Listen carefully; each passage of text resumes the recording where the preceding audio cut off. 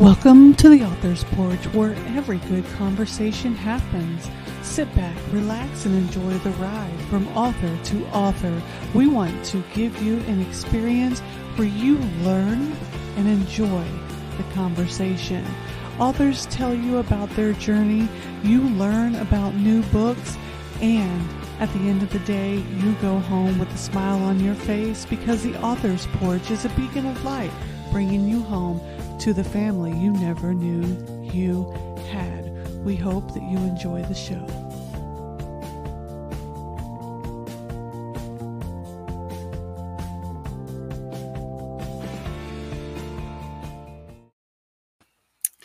Hey everybody, welcome to the Author's Porch, where every great conversation happens. We are extremely blessed to have Jonathan Pruitt here on the show with us today. How are you doing, Jonathan? So far, so good. Happy to be here. Thank you for having me. Thanks again. Guys, I'm going to give you a little bit of information about Jonathan, but not enough because we're going to talk to him directly. That's so much more fun than listening to me sit here and yabber all the time because you guys know that I can. So guys, Jonathan is a lifelong educator, a former scientific researcher, super interesting, and a provocative fantasy author. His beginnings were meager, hailing from an economically disadvantaged county in Florida. But that wasn't where he saw his future. From playing esteemed concert halls as a child prodigy pianist to earning his PhD at a youthful age of 24, Jonathan, as you can tell, has had big dreams. And while his life may seem that of a Hollywood movie, it wasn't without turmoil. One thing is for sure, Jonathan has a gift for writing, and his new book, The Menhir, I hope I said that correctly, is proof because upon its release became a bestseller. And we're going to get into all kinds of details and all kinds of information here because Jonathan has lived a very colorful life, one which I am super stoked about. And I had a blessed opportunity to read The Menhir the day before its release, courtesy of Black Chateau Enterprises. And it is a whirlwind of fantasy beauty, for a lack of better words. So thank you so much for being here and sharing your book and your life with us, Jonathan.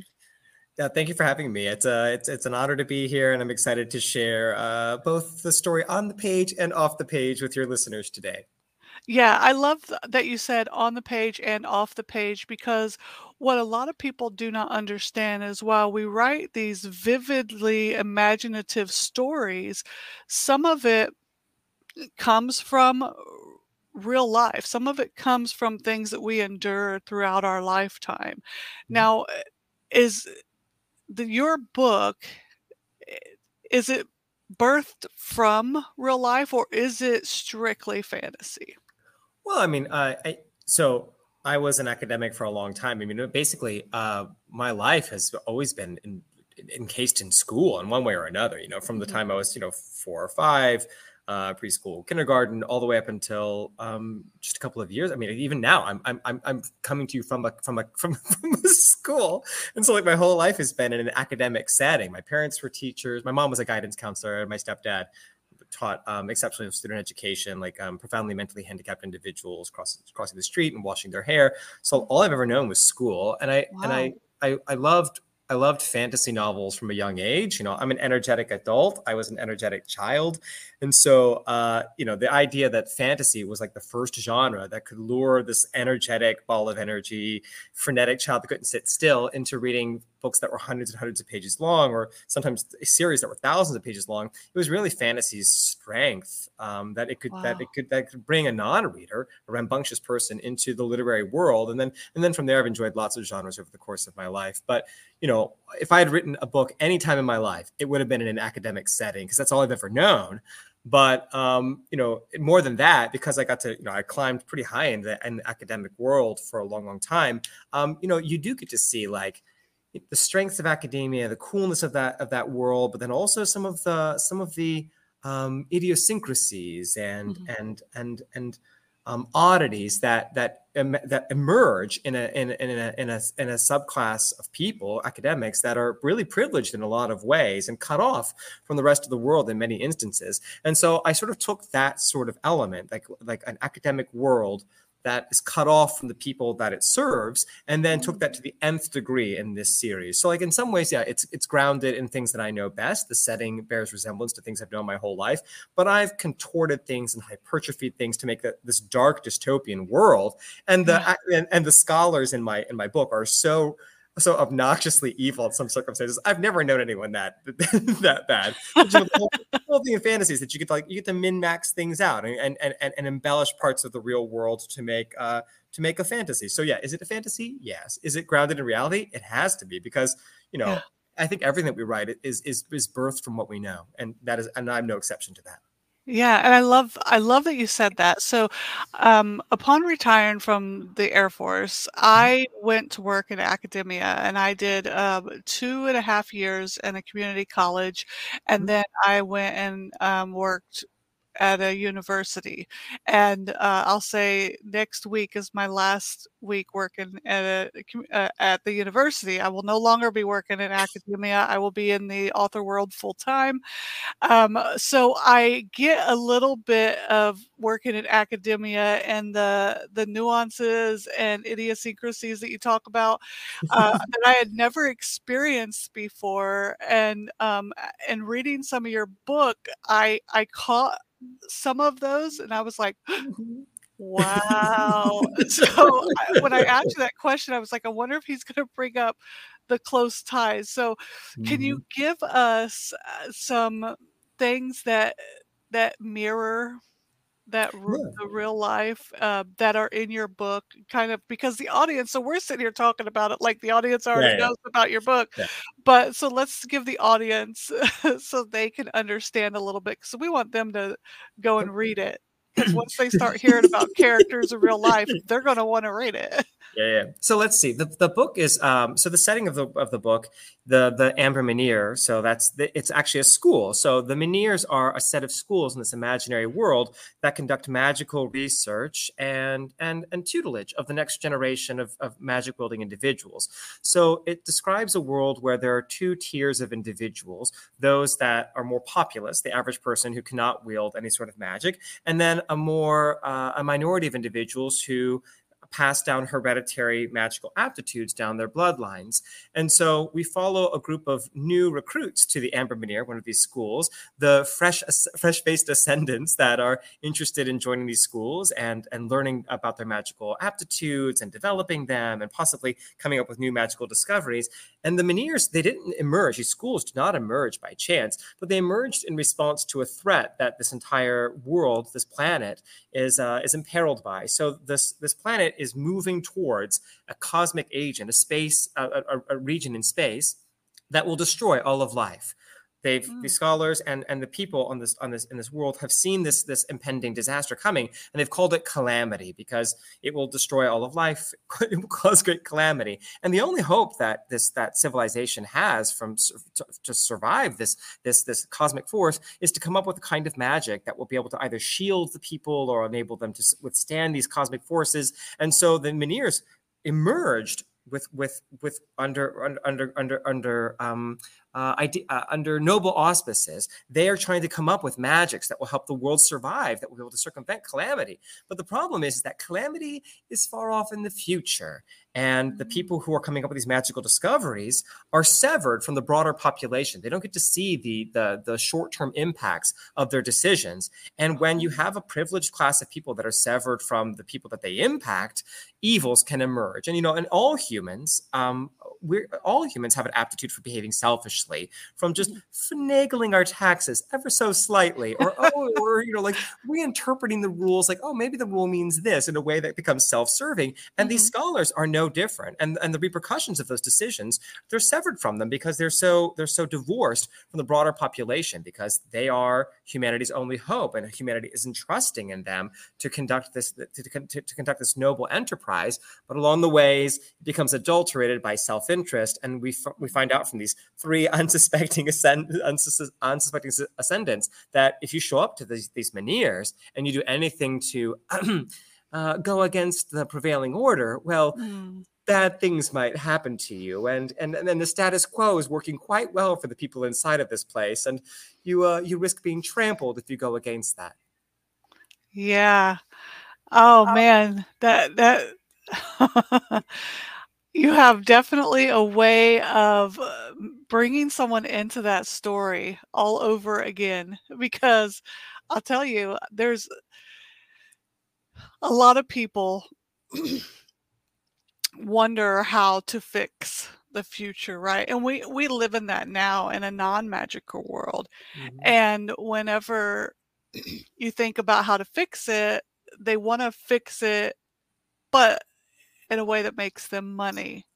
Uh-huh. So you talk about, and I love fantasy, right? I try to write my own fantasy series myself. I mean, I think every little kid that grew up Mhm. reading them wanted to, but you write from an academic standpoint as well. Um, when you're writing, what brings you into that mentality when you close your Mhm. eyes and you're thinking about these characters? Hmm. How do you visualize them? Yeah, I mean, so how do I visualize the characters and how do I put myself into their minds? I mean, a little bit of it is it's like each of these characters, although I'm none of these characters are directly me. There, none of these things are idealized. No Mary Sue characters in here. There's no little Jonathan wandering around in this place and being the great hero. In fact, if any of the characters in this book, I'm probably more resemblant to the bad guys than I am to the good guys. Yeah. But I think like okay, in this world, there are going to be people who are of this privileged elite magic using class, these scholars, these noble bloodlines, and then there are lay people. And so I wanted to make sure that when I created these characters, that I had characters that came from both sides of that cultural divide. So we Mhm. have people who are magic users who have just accepted this class system at face value and are benefiting from it, and they're not evil. They just inherited this societal divide, and they take it for granted. And then you get to slowly see their confidence in the way their society works fall apart. So we have Tara Yeah. Langcrawl, who is like the main point of view in the first book, and she maintains she's the main point of view for the next two books as well. The series follows the same five POVs all the way Okay. through the five books, and so like the first three books are drafted, but she is one of the most prosperous noble bloodline. She is the only daughter, the sole heiress of this noble bloodline, and her bloodline wields the most elite and rare of the magical aptitudes, and that is time and probability manipulation. And so they're called the tilters of the hourglass, and they're almost like the time witches Mm. within the Menhirs themselves. So there are six kinds of magical users, and the ones that are rarest are these tilters of the hourglass. And so the whole school knows that she's showing up. The whole school is expecting great things from her, and in fact, society writ large knows about the tilters of the hourglass, and and they inspire myth and superstition and wonder, even among the magic users themselves. And so there's all this expectation on her, and to her whole life, she is expectant of this wonderful future. And then she gets to the Menhir, and things do not go as well for her as everyone anticipated. Mm. And not everyone's upset about that for her either, right? Like when you look like you're going to be the great success and you start to stumble, a lot of people can enjoy that and begin to Yeah. facilitate it. And then one of her peers, Peony Bianchet, she's not so special, at least at face value, and a great difficulty for the main POV, Tara. Her friend, who is basically an unwashed, uncouth individual relative to Tara, starts to have all these great successes and starts to become the center of attention. And so I try to think about archetypes of people in real life. I try to Yeah. give each kind of character a set of strengths and weaknesses that are resemblant to things that we would see based on someone with that history and that from that slice of culture. And then for every Tara that we have a Peony who is a little bit less polished. And for both of those, which are still from noble bloodlines, I wanted to make sure that we had points of view from the rest of society. So Yeah. serving these scholars are the servant class inside of the Menhirs, which are a subset of lay society whose only job it is to make sure that the Menhirs operate smoothly. And so they become like the administrative, well, I shouldn't even say administrative, the underlings that make the Menhir work. And so I wanted to make sure that we had some points of view from that servant class that are just as strong of character and just as strong of will as these noble bloodlines. But they are not a privileged member of society. They are not going to inherit the world. And in fact, they're sort of mistreated by a large number of scholars, and they have very little recourse for that. And so what would those sorts of people look like? And so I wanted to make sure we had different ages, Yeah. classes, and perspectives. And then, it's very easy for me to write bad guys because I myself am a mixture of light and shadow.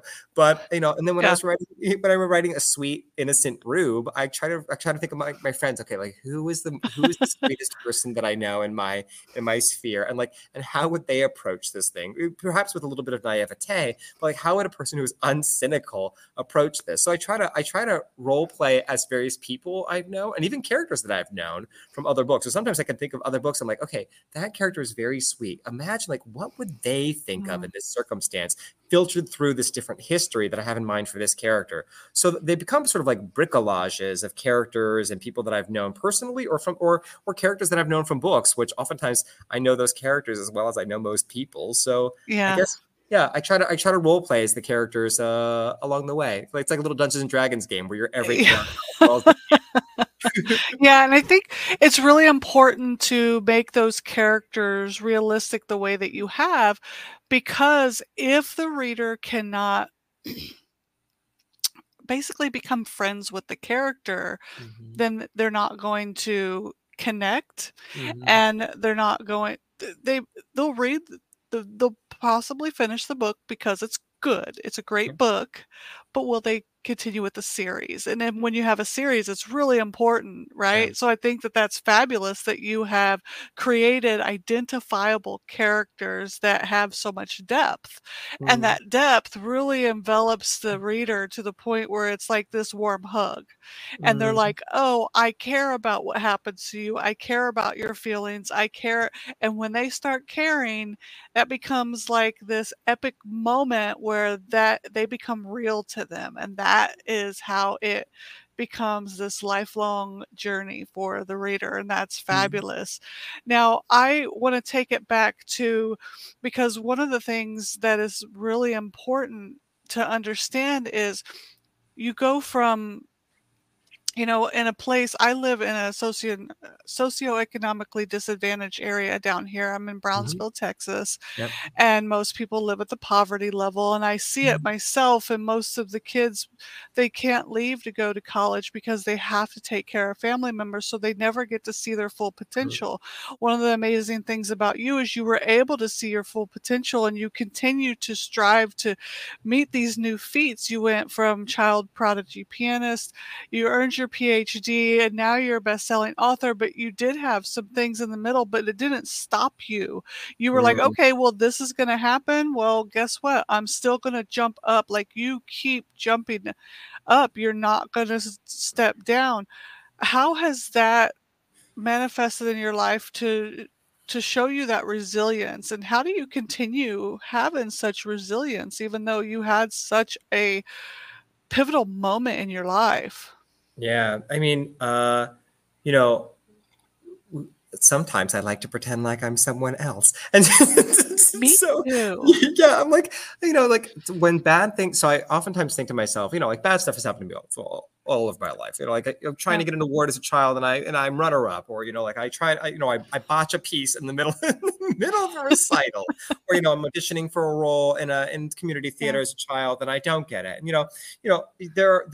for every success that society sees in anyone, believe me, there were a lot of other things that almost happened that didn't. Like my book's a bestseller. Like, hooray, it sold, like 5,000 copies. We're still in the first month, but it looks like it's going to sell about 5,000 copies in the first month. That sounds great, except for there are a bunch of things that almost happened that didn't. There was almost a New Mm, York Magazine article about me that got killed because the New Yorker had a profile piece from someone similar that came out the Tuesday before and it got killed.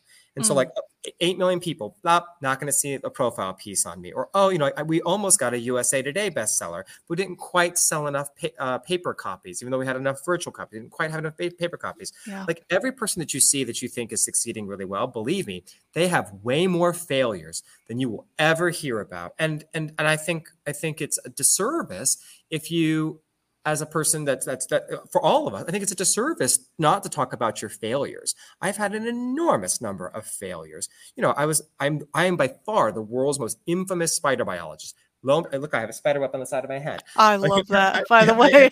It tis the season. Tis the season, and yeah.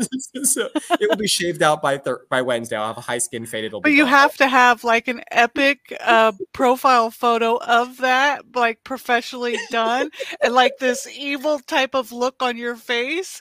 Yeah, you have to have it. Yeah, I mean, like and it's sort of disappointing. You imagine the world's most evil spider biologist would be a little more sinister than me. I have like a bubbly personality, and like, right? and I love everyone, and so like, but I've had great infamy over the course of my life. As a chess player, I was known to be a psychological chess player. So like, because I was a competitive chess player as a child at national competitions, like I would hear coaches saying, "You're going in against Pruitt. He's going to try to distract you. He's going to try to play games with you," and those accusations were right. And I will. And I will. And the fact that now you're frightening your player who is a 14-year-old while they're going in, and I'm going to lean into this even more. In this game, I mean, I'm not going to cheat in a game of chess, but I'm certainly going to give myself every advantage I can. And I did that for a long, long time. And, as an academic, I did everything apart from manipulate results. And I was very ambitious. And then when controversy befell me for years, I got destroyed in the media. And every single person that I was close to, had for their own self-preservation, had to abandon me. And they did. And when that happens to you, you don't get into those situations for all the good decisions you made. Right. So like, even if the real narrative is dissimilar from what the media might have reported, you still have to admit culpability where it's at, see the responsibility that you have in all situations, your successes and your failures. And just because you succeeded didn't mean you did it the right way. Even successes, you need to revisit. And I think at the end, I always am relitigating and acknowledging what I did to create that circumstance, and try to fight off the instinct to blame other people for my failures when I have them. Because if everyone's smart enough to come up with an explanation for why it wasn't their fault. But if you go through your whole life blaming other people for things that happened to you, even when there are other people that you could hypothetically blame, then you won't learn anything. So like, I am constantly saying, okay, what did I do that changed this scenario? How can I make amends to the degree that I can now? And then what is left in me in terms of my skill sets, my abilities, the time that I have remaining on this earth that can be leveraged to do something good, to do something admirable, to do something that will bring people joy and that will contribute something, so that my tombstone doesn't just say like, was a psychological chess player and once studied spiders. I'm always thinking about like, what can I leave behind that's good? I'm not going to produce offspring. I don't have kids that I'm going to do, and I'm not going to become the next great painter. So what do I do? So what do I do now? I teach Catholic minors about biology. I teach college level biology to Catholic minors. Yeah. I don't have children, but I have a bunch of monks, the Catholic monks, Franciscans and brothers and Jesuits that I take for this evening. I'll go to dinner with the monks, and I collect. A bunch of my friends are kind of ill, and because I have a lot of energy and I don't have children, I have time and I have scope, and I go with my friends to the doctors and I go see them in the hospital, and and I write these books because even if you don't believe a word that I say, you don't have to do that with fantasy, because the whole premise is that it's not true. And so like, I'm just trying to create a fantasy series that I would love, and that a younger version of me, an adult version of me would love, with sinister, backhanded humor, but also with heart. And like, my characters, many of them start off not that likable, but by the end of the book, and certainly by the end of the series, all of them are real people, and they have depth, and they have good things they want to leave in the world, but they also have flaws that they have to work past. And it's not they're not the sort of flaws that you can snap your fingers and make go away. And there's not a magic power that's going to make their character quality of being better. They have to navigate that the way that we do in the real world, with lots of bumps and without a hand of God to intervene on their behalf. They have to do it, and they fall often. And so And I mentioned sometimes I like to pretend like I'm not me. So like I've been kind of down the past couple of weeks. So I'm like, oh my god, I didn't reach USA Today. That was my big goal for the month. I was like, we're Yeah. gonna reach USA Today, and we're gonna like I only have to sell like 3 or 4 thousand copies. We easily beat that. And then I wasn't on the list, and I was like, no, it was so crestfallen.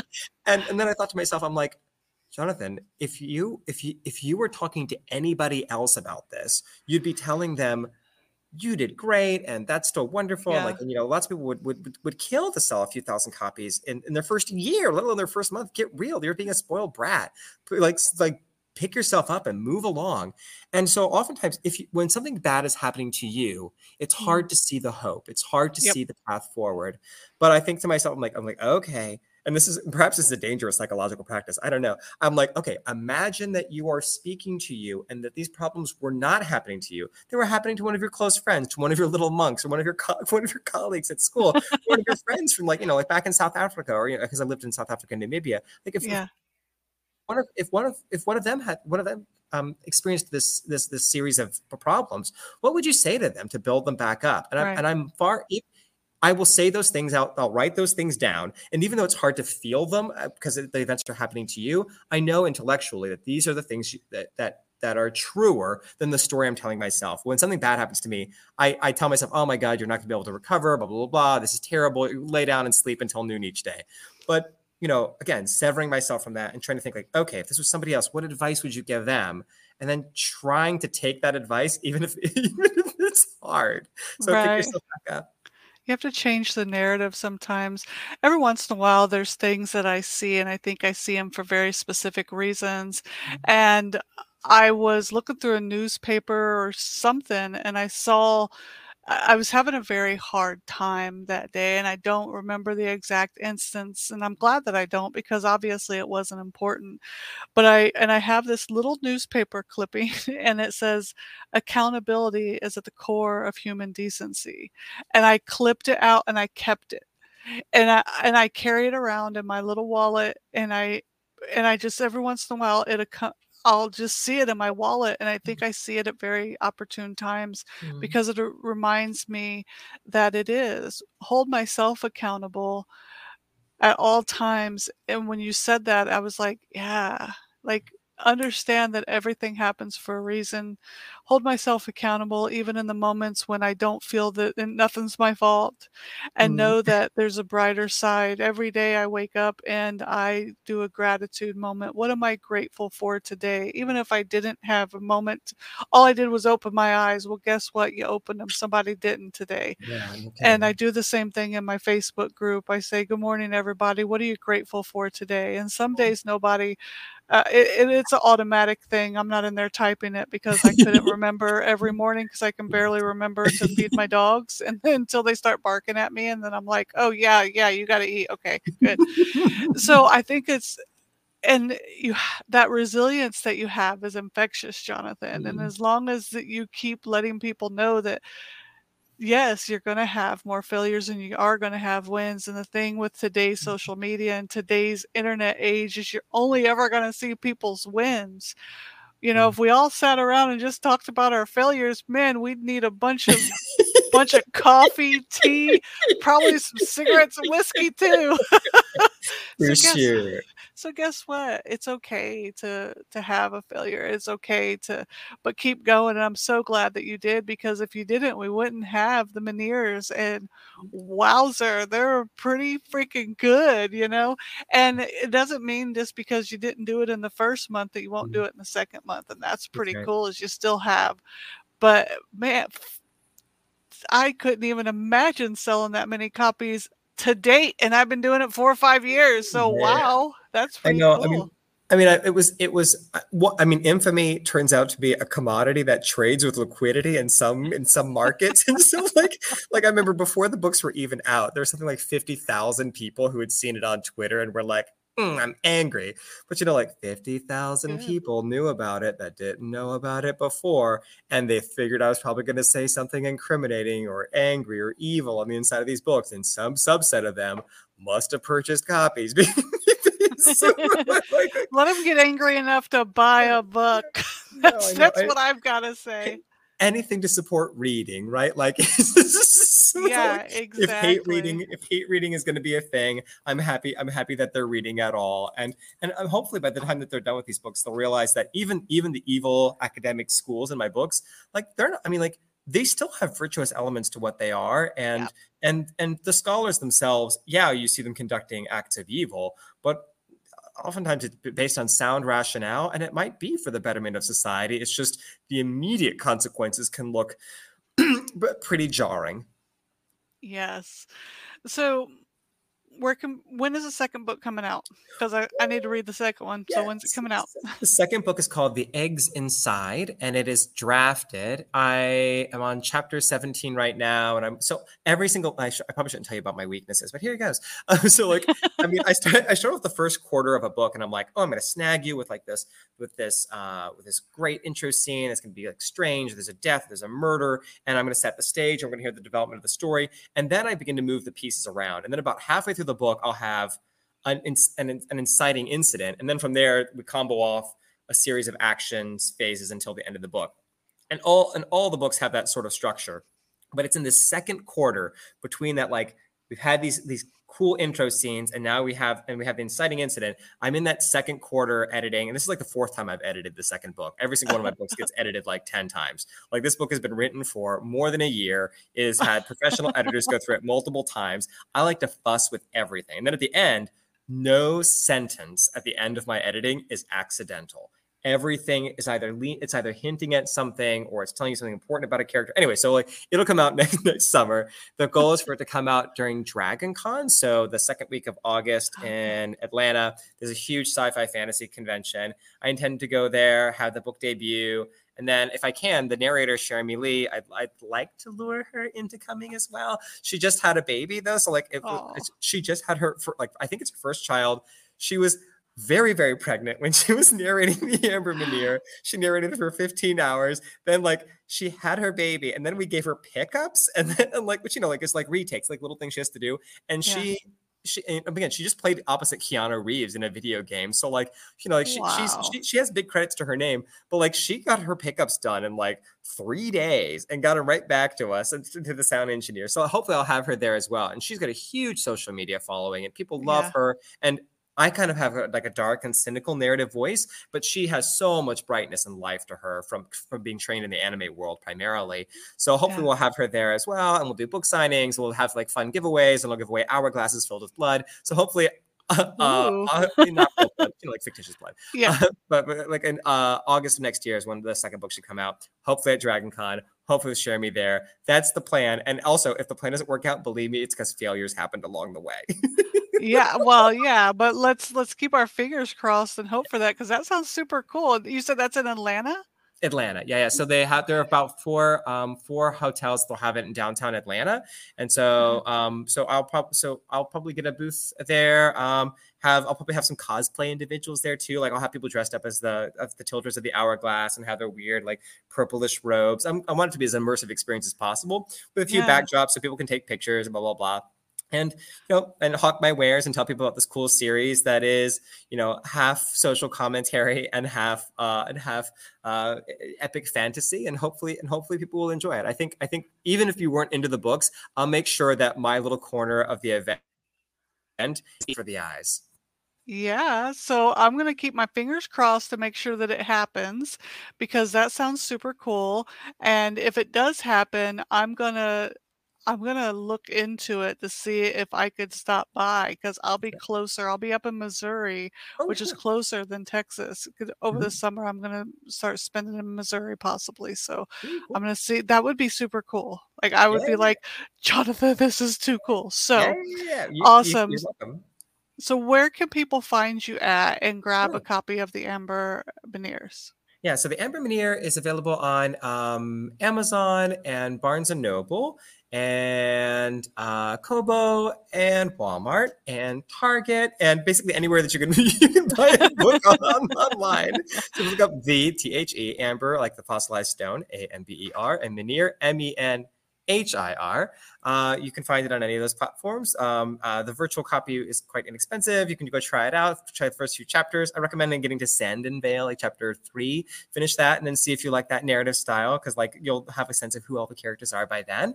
And the audiobook should be available in about a week or two's time. I have to go through it one more time now, and you can listen to Sherry Lee narrate the various characters, and she does an amazing job. Such a wonderful actress. So lucky that we landed her. And then I'm available on Instagram, Jonathan Pruitt, author. And then you can go on The Shadows of the Monolith. The name of the series is The Shadows of the Monolith. So the shadows of the monolith.com, or just shadowsofthemonolith.com takes you to my website and blog.